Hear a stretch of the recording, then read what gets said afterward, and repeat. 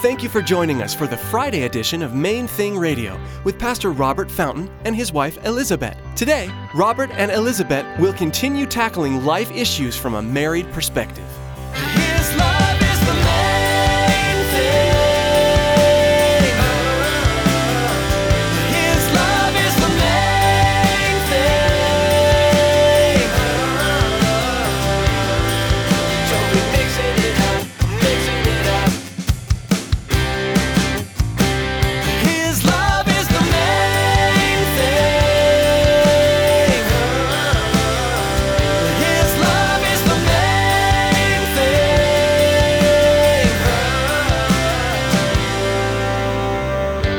Somewhere along the way, many of us stop longing for that ocean. We stop thinking that our hearts really, truly matter to Jesus. And instead, we can easily slip into thinking that He really cares more about what we can do for Him than about us, our productivity, our behaviors. We probably each have different but maybe somewhat similar reasons for that. Sometimes we as Christians begin to think that in sacrificing our lives to Christ, we also should be denied of all our desires. We try to suppress the longings of our hearts, and we begin to think that Jesus only cares about what we can do for Him.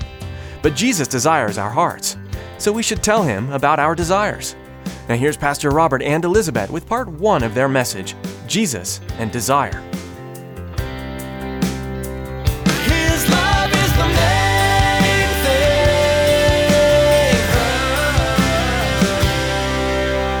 Once upon a time, there lived a sea lion who had lost the sea. He lived in a country known as the Barren Lands.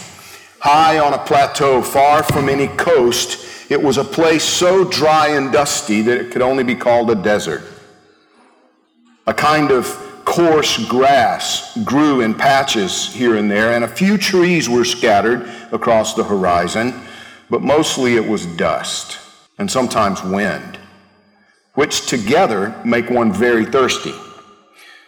Of course, it must seem strange to you that such a beautiful creature should wind up in a desert at all.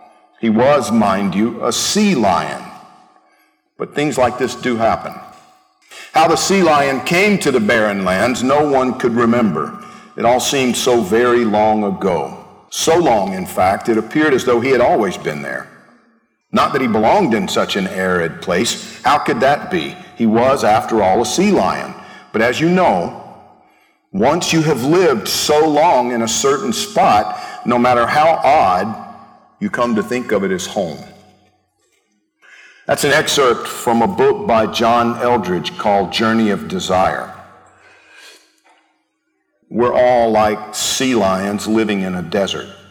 When Jesus finds us, we're usually very aware of it, and we're desperate to be saved from the worst parts of the desert. And Jesus begins leading us back towards the ocean where we belong. But for some reason, somewhere along the way, many of us stop longing for that ocean.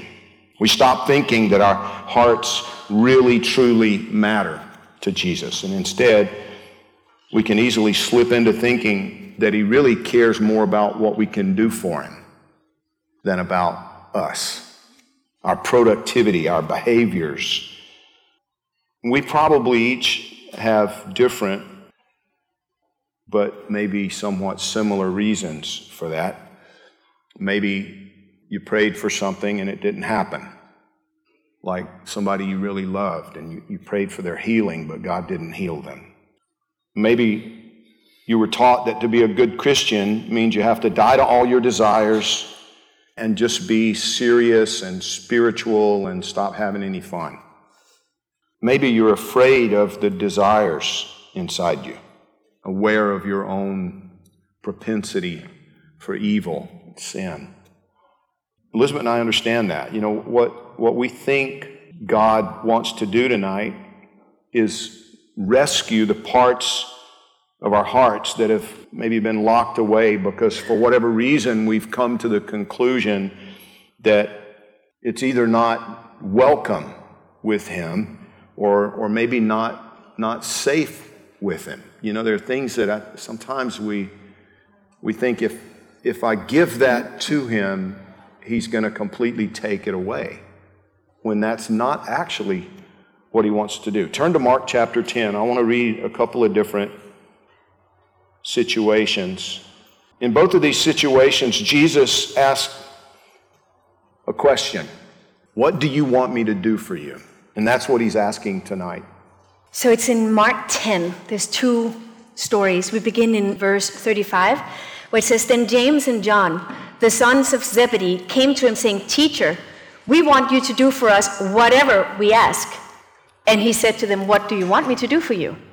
When our daughter was little, she would sometimes ask stuff along those lines. Like she's like, Mom, I'm going to ask you something, and I want you to say yes.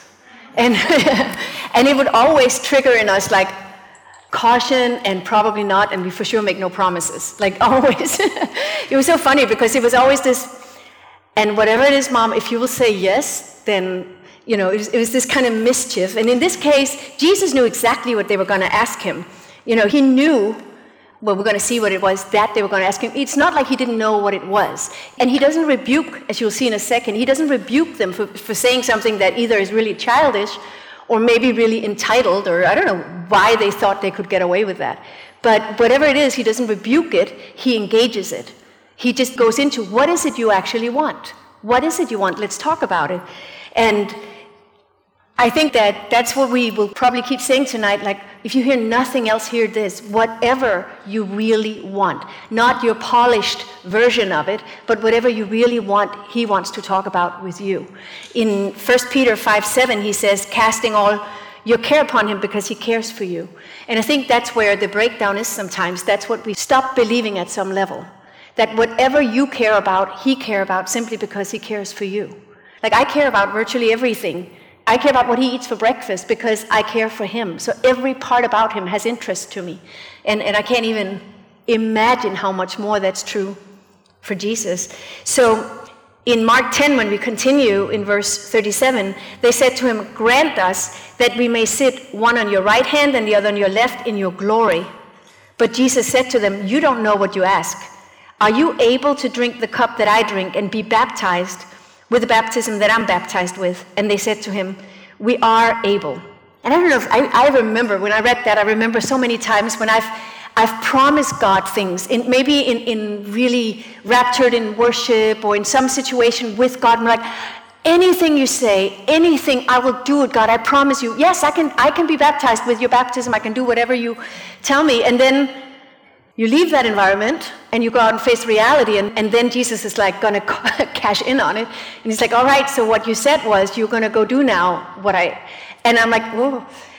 And there's this conflict between what we promise him in when we feel grandiose and then what we sometimes actually live out. Like the disciples who said this, they all deserted him when it actually came to it.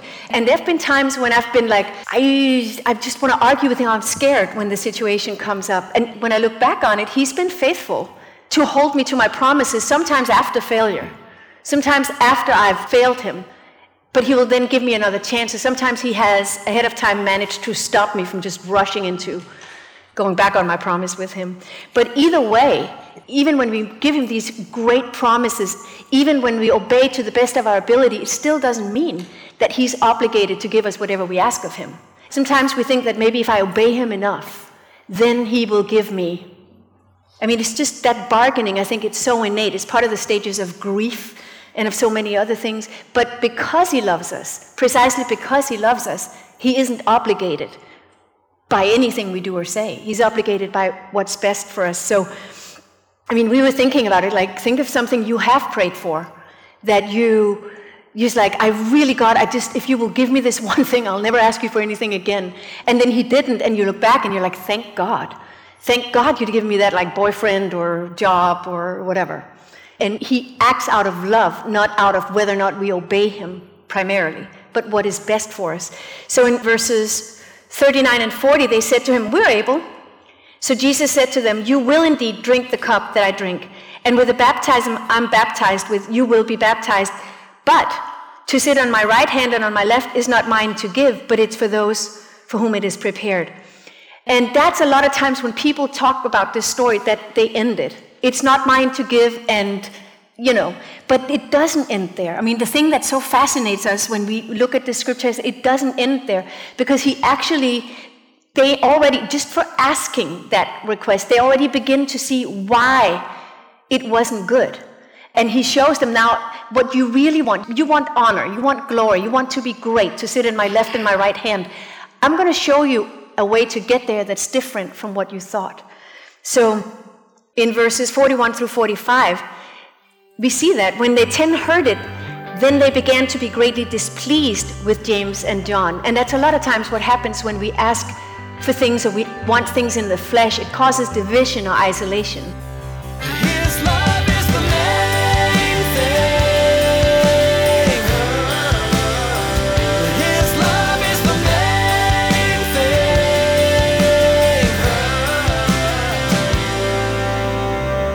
Though one may be overpowered by another, two can withstand him, and a threefold cord is not quickly broken. This verse is from the book of Ecclesiastes, and this is at the very heart of the vision for this special Friday edition of Main Thing Radio. Jesus, Pastor Robert, and his wife Elizabeth, a threefold cord presenting God's Word in a way that will inspire you in your own marriage and walk with God. Pastor Robert's vision is that through this fresh method of approaching God's Word, that husbands and wives will be equipped to face the world on a united front, as one team joined together by God, sharing the light of Jesus Christ with the lost and dying world all around us. Monday through Thursday here on Main Thing Radio, we share messages from worship services at Calvary Chapel, Miami Beach. But today's message is unique. As you listened today, we're confident that you heard from God through Pastor Robert and Elizabeth. Well, that's all the time we have here for today. On Monday, Pastor Robert will be back with us teaching through God's Word verse by verse. So make plans to join us on Monday right here on Main Thing Radio.